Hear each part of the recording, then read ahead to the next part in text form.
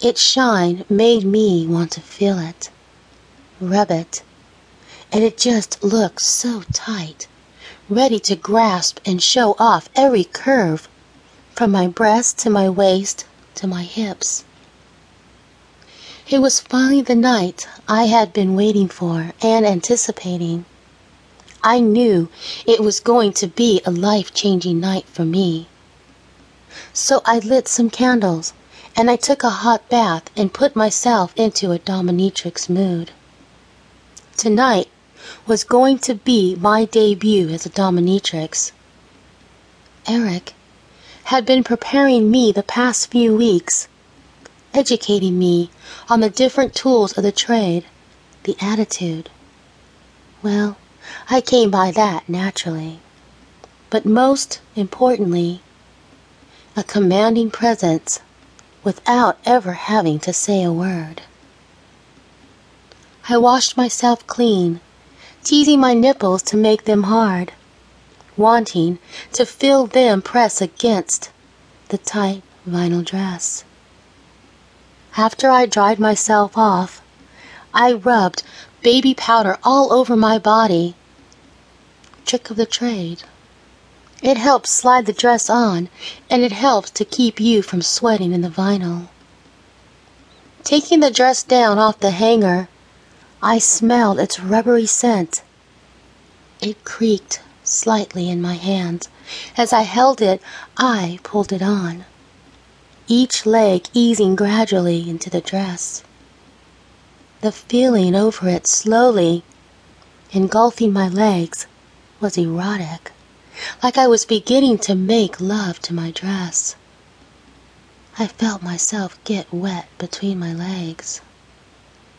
I pulled it higher up my legs, seeing them disappear inside, feeling my legs, stretching it slightly, admiring how it brings out the voluptuous tone of my body. As I pull it up over my hips, I feel it come to press against me. I was enjoying putting the dress on a bit more than you would expect someone would. I slide the dress upwards, squeezing myself inside it, constricting me, restraining me, making me work for what I want. I pulled it over my arms, sliding it in to the sleeves. The tightness of it covering me like a security blanket, a rubber blanket, but nonetheless a blanket. Eventually my hands emerged from the ends of the sleeves, and I pulled the back over my shoulders, settling it into place. Finally, I take hold of the full-length zipper and pull it up. It glides upwards, barely making a noise, sealing me inside my new vinyl home. I slipped my feet into the back vinyl boots that went up to my knees. They also zipped up on the side. The 6-inch heels made me 5 feet 11 inches tall. I stood in front of my full-length mirror and looked over myself.